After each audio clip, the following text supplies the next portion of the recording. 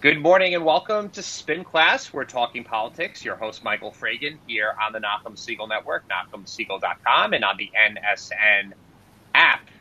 And for clarity's sake, we are recording this episode on Tuesday morning, New York time, Tuesday afternoon, Israel time.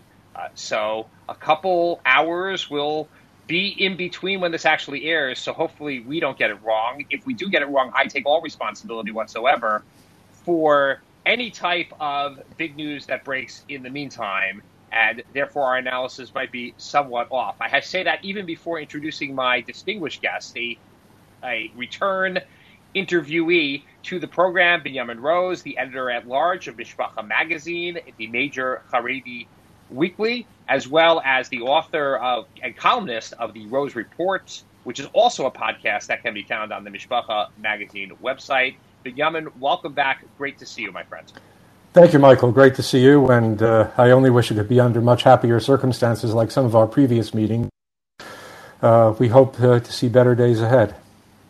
Yes, okay. Well, you've great introduction to I think, what is the overarching issue right now, or the overarching feeling that we all have about this unspeakable tragedy that occurred on Lag BaOmer in Meron at the kever of Rav Shimon Bar Yochai in the middle of the Hilula, where 45 Jews, Rachmana litzlan, were died under really tragic circumstances. Hundreds were injured in a stampede. It's unclear exactly what all the details were, although maybe you might know more than me, being on that side of the ocean.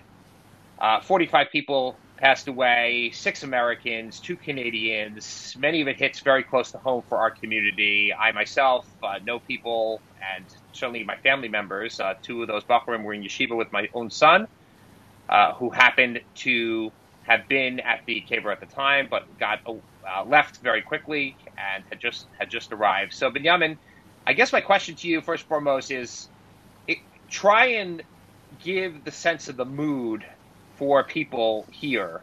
I know we're all connected. We're all one family. We all feel each other's pain, but give a sense of the mood within the community about the tragedy that occurred last Thursday night. The mood within the community, and also among Israelis at large, is one of absolute mourning and absolute shock.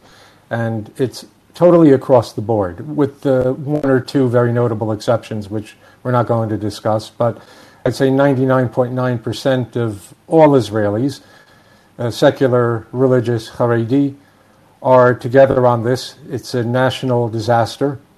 It's something that shouldn't have happened. It's something that could have been prevented. And it's something that we have to work on going forward so that nothing like this ever happens. Because one thing you can say is Lag BaOmer will never be the same again. And we have to do whatever we can. And when I say we, that means the government, that means the people who visit Meron, and that means the police and all of the authorities, to make sure that nothing ever close to anything like this ever happens again. So let's talk about the Hilula itself and the patchwork of authority, I'll call it, or and from what I've read and what I understand and having been there, just the different people in control. It's not as if there's one, you go to a concert, for example, there's one person in charge, there's one person producing it, there's one person putting it together, who's in charge of all the arrangements. What goes on in Meron had long been somewhat of a balagan. You had different Hasidic sects. You had Sephardim. You had different. Everybody had their own matzav going on. I hate to put it in such a yeshivish understanding, but really that's what it was, and it was a little bit of a free for all. I guess a balagan you call it in Israel, free for all we call it in the United States, which in many quarters would never fly in any type of more, I guess, sane or less religious type of gathering. And so how did that just come together? And everybody would at least saying now is a miracle that this didn't happen sooner. I hate to say it, but as somebody who's been in government myself, that's not typically the way we operate. So help the untrained observer understand how something like that would happen in Israel under watchful eye of the government and the police. Unfortunately, the eye probably wasn't as watchful as it needed to be. I was going over my archives today, and I noticed that back in 2015, I was editor of a story that was done for the English version of the magazine by Tzipi Yarom, who's one of our Hebrew language reporters. And she interviewed not only people in Meron, but she also interviewed the person who handles large chasanas for bells.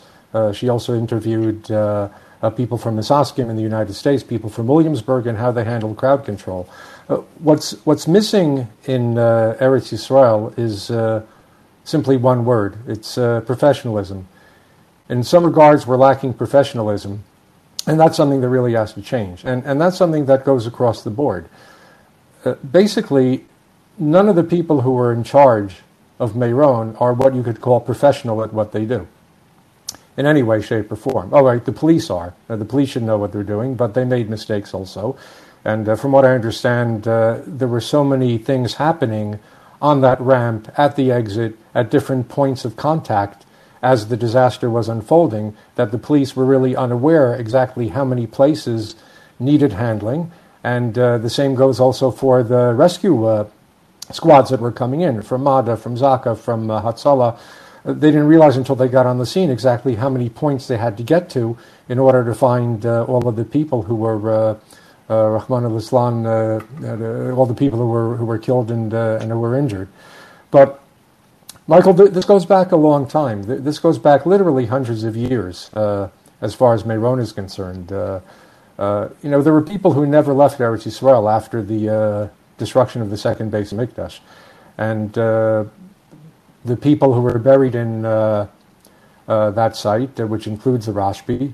So there were always basically Galilean Jews who were in charge of the site. Then what happened was, as you got into the 15th century, so you had a lot of people, Sephardi Jews mainly, who were chased out of Spain and Portugal, and many of them moved to Tzfat. And then a lot of them started taking over because they moved to that area, and they became the people who were controlling the site. Then you had the Ashkenazi Yishuv that started in the 19th century, and they also wanted to have a flag planted in Tzfat and at the Rashbi Kever.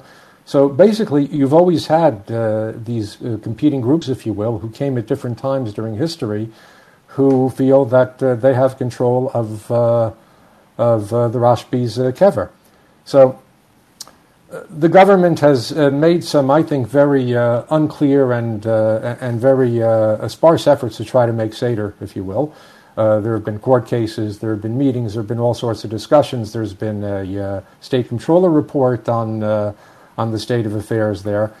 So what they were able to do was at least to get control of the tomb into the hands of the trust that handles all of the Makomot Kedoshim in Israel. But still, they're not there on the ground all the time. You still have all the different groups and different sects. So nobody's in charge, really.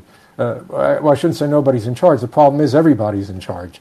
But nobody who's really professional is in charge and overseeing it. And that's what has to change.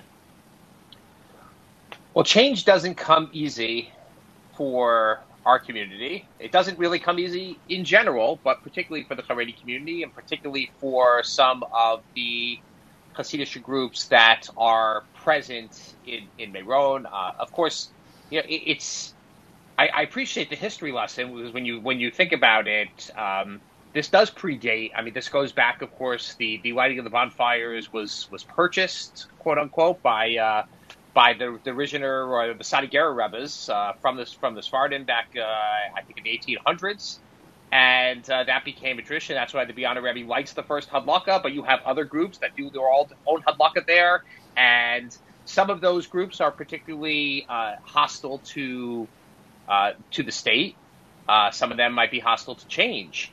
So how do you approach this? I guess, how does the Haredi community police itself in a way to come along with those changes when it's hardly monolithic, it's hardly homogeneous in a way? Maybe to the outsider it is. You can look at a picture of 100,000 Haredim dancing and you can think that they're all the same, but we know, being the two of us, but explain to the listener how you make changes in things that haven't changed for a very long time, with groups that are very resistant to change? So these are very difficult issues. You should know, Michael, I'm often interviewed by members of the foreign press here in Israel, mostly European correspondents who are stationed here, and they ask more or less the same question in different words, I would say. And one of the things that I explain to them is that, again, like you said, that our community, the Haredi community, is not monolithic or anywhere as close.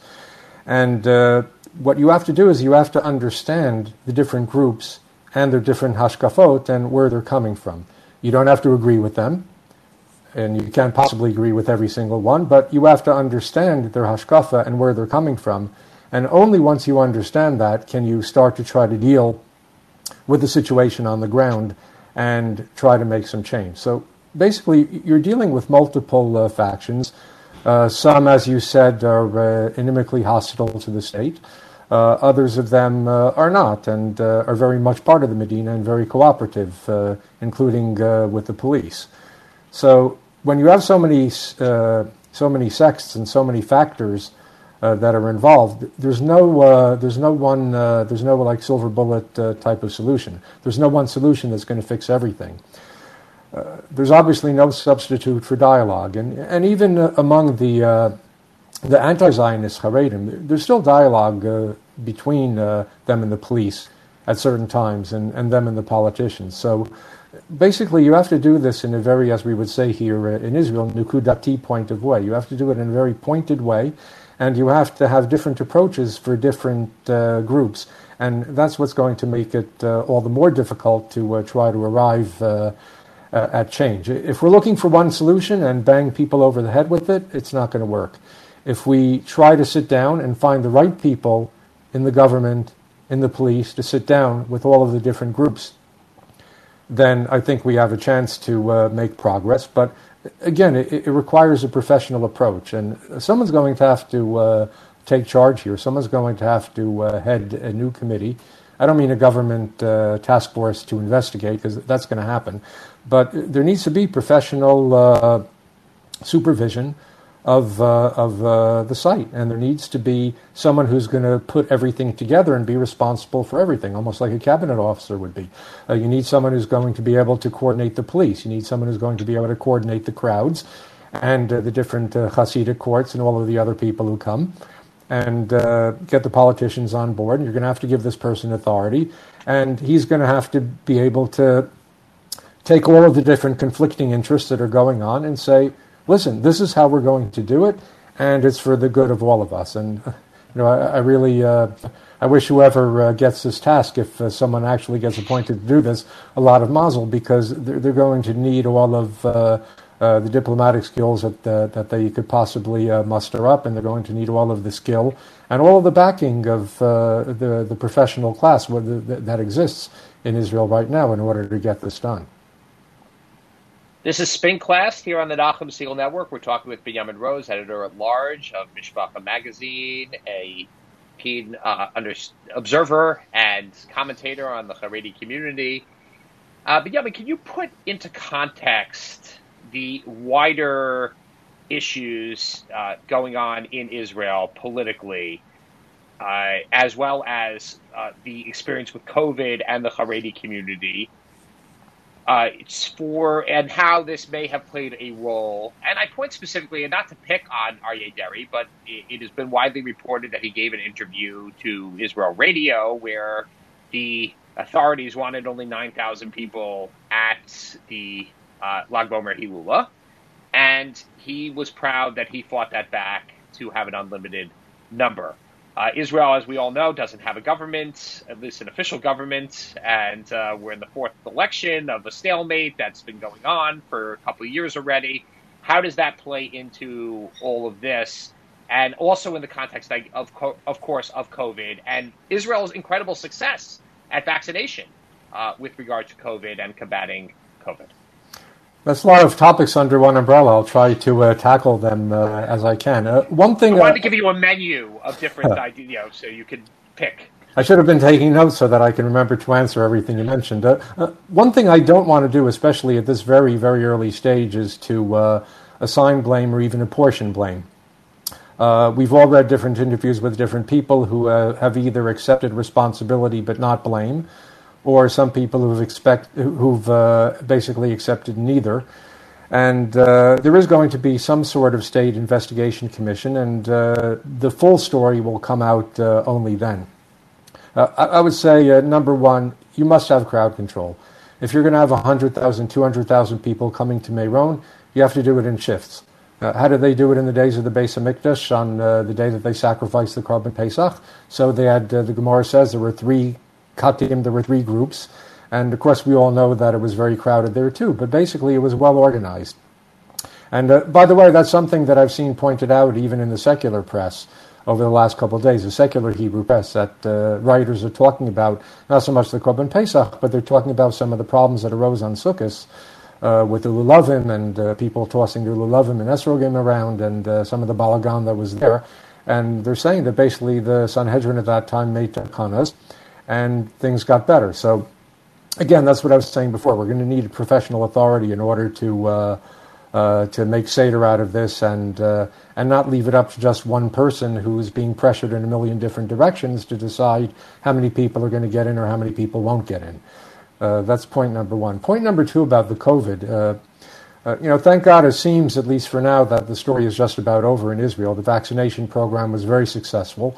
There's really just a handful of people who are sick and who are being diagnosed with COVID on any given day at this point.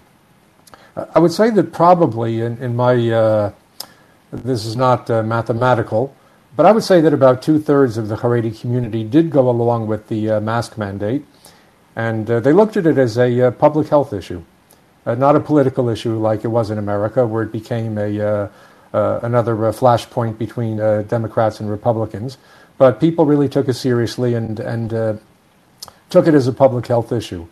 And again, there were people who did not wear masks either because they reject the authority of the state, or they just felt, as a lot of people in America did, that this is a impingement on my freedom, and I choose not to wear a mask. If I get sick, I get sick. Again, even though there were unfortunately over 6,000 deaths in Israel related to COVID, when you look at the final figures, and we hope these are just about final at this point, about 10% of the country contracted the disease. That's 1 in 10. And maybe 1 in 1,000 actually passed away from it. So even though I was very religious as far as my own observance of the mask mandate and all of the rules, I can understand people saying that the percentages are on my side, and I'm not going to play this game. Again, that's not the way I did it. That's not the way I looked at it. But I could understand how people would look at it that way. And as far as the political situation is concerned, look, we've had 4 elections now. They've been all indecisive. What seems to be happening right now is, and again, this can all change. Right now I'm talking to you, it's 5 p.m. in Israel, and in another 7 hours on Tuesday, in another 7 hours, Netanyahu will have to hand the mandate back to President Rivlin if he's unable to put a government together, and it doesn't seem like there's much of a chance for him, at least as of this reading. So I think what we're seeing is the end of the Netanyahu era in Israel. What I wrote in my column this week in Mishpacha, I said I think 2 things have to happen. Firstly, what I did was I outlined what could happen if you have a center-left government, and it's a little scary because there would be a lot of changes made from what we're familiar with. You would see laws on civil marriage. You would see a lot more mixed davening of the kosel. You would see public transportation on Shabbos. You would see the Rabbanut stripped of some of their powers. You would see child stipends cut, which is very important for the Haredi community, in favor of higher pensions for senior citizens. I like the idea of higher pensions for senior citizens, but I don't think it has to be an either or. Israel has to find a way to accommodate both. But the second thing that has to happen, and sometimes sitting in the opposition can be healthy, and that was also what I pointed out in my piece. I think the Likud has a lot of house cleaning they need to do. They've been basically riding Netanyahu for the last 14, 15 years. He has been the longest-serving prime minister in Israel. probably the most successful. He's going to go down in history. People are going to write biographies on him, and he'll write his own autobiography, I'm sure. He's going to go down as one of the great world leaders of the late 20th and early 21st century. However, there comes a time for everyone to go. Tony Blair didn't last forever. Angela Merkel is stepping down at this point, so it was only a matter of time. Margaret Thatcher, Stephen Harper in Canada, even the best and most popular of the long-lasting leaders, there's a time for them to step away from the political scene. So the Likud has to use this as an opportunity to find a new, more dynamic leader. They have to find more rank-and-file members who are representative of the public and not the party. And as far as the Haredim are concerned, one of the points I made this week is we have to do cheshbon nefesh also.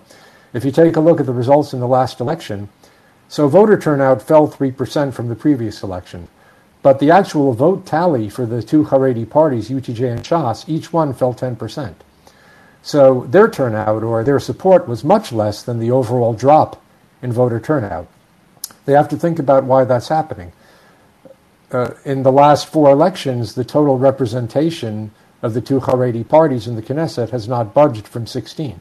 It's a nice number, but every year you've got probably about 16,000 young Haredim who are turning 18.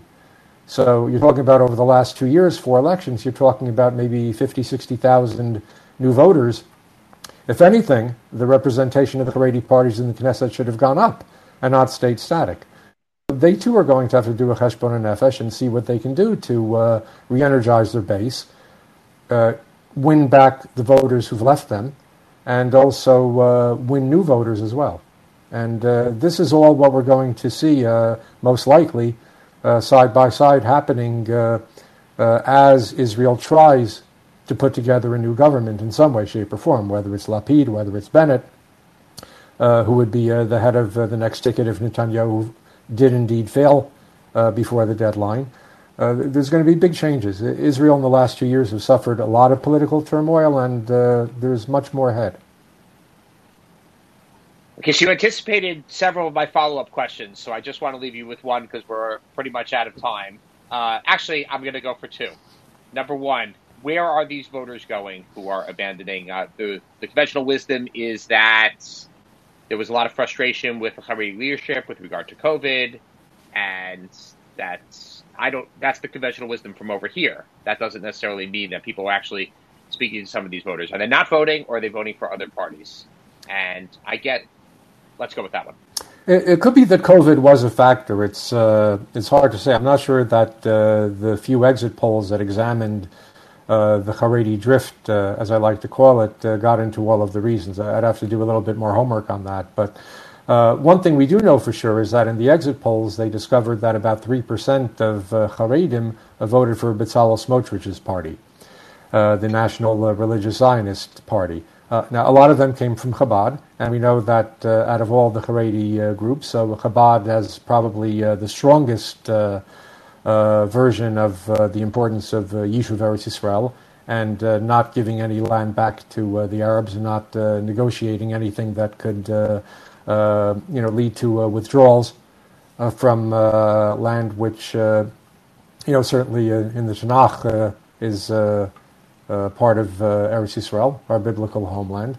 So I think a lot of the drift this particular time came through that. But there are also cases where, and I mentioned this in my piece this week, there is a growing Haredi Balabatisha class in Israel. And a lot of them look at the Haredi parties and saying, look, I want there to be kitzbaot, I want there to be child support payments, I want social welfare benefits, but I need a different type of support. I'm an entrepreneur. I need a small business loan. I need better opportunities for jobs. Chaver Knesset Gafni talks about this all the time, where the government says, hey, we want to get more Haredim in the workforce. So Gafni says, fantastic. So, how about making it a little bit easier for Haredim to get jobs in government? What happens is they get called in for interviews and they never get called back. And there are reasons for that. It's too complicated for the minute or two that we have remaining But again, there is this Balabatisha class that think a little bit broader in terms of what their needs are, and there's been some Haredi drift to other parties from that. Also, there was one phenomenon which happened not in the last election, but in the previous one, where Netanyahu basically totally made that election, the third election, a referendum on himself. And there were Haredi voters who said, you know something, for the Haredi party, it's not going to make a difference. UTJ will get their 7 seats, Shas will get their 9 seats. But if the Likud doesn't win and Netanyahu doesn't win, then the Haredim won't be in the coalition at all. So to them, a vote for the Likud was a vote for the man who was going to get the Haredim in the coalition with him. And there were people who just for what they considered to be practical reasons decided to vote for the Likud and not for Haredi party. So there's a lot going on. It's murkav, as we say here. It's complex. It's complicated, and there are many different reasons. And again, the Haredi parties again we'll have to sit down and take a much keener look at this.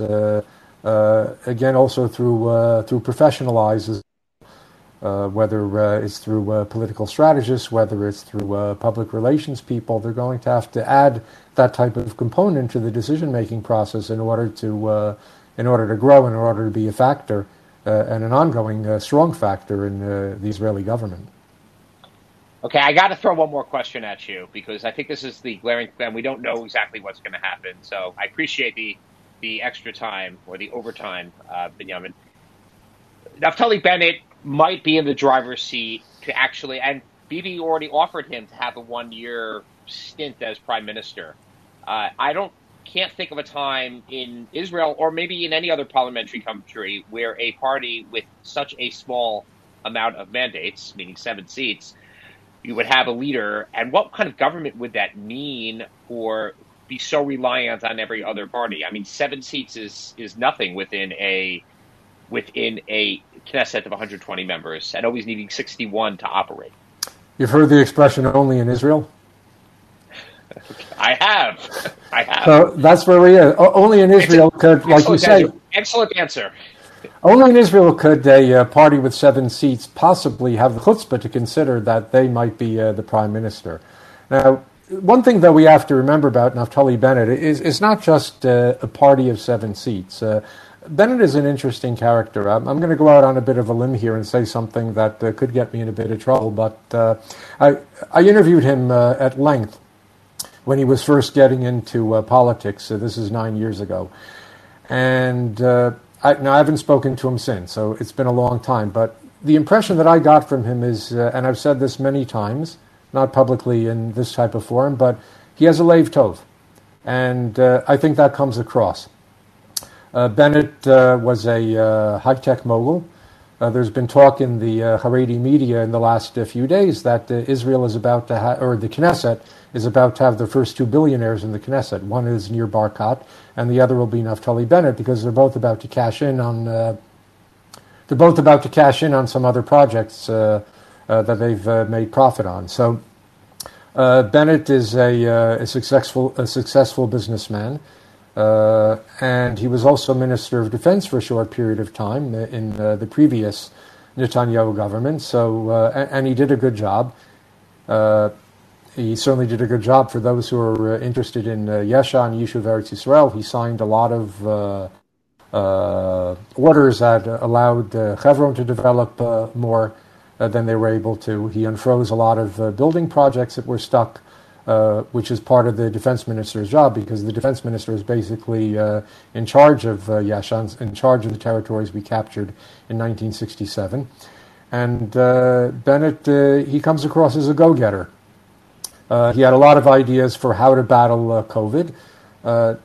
Very few of them were actually implemented. Some say because Netanyahu was jealous of Bennett. Others say that a lot of his ideas weren't practical.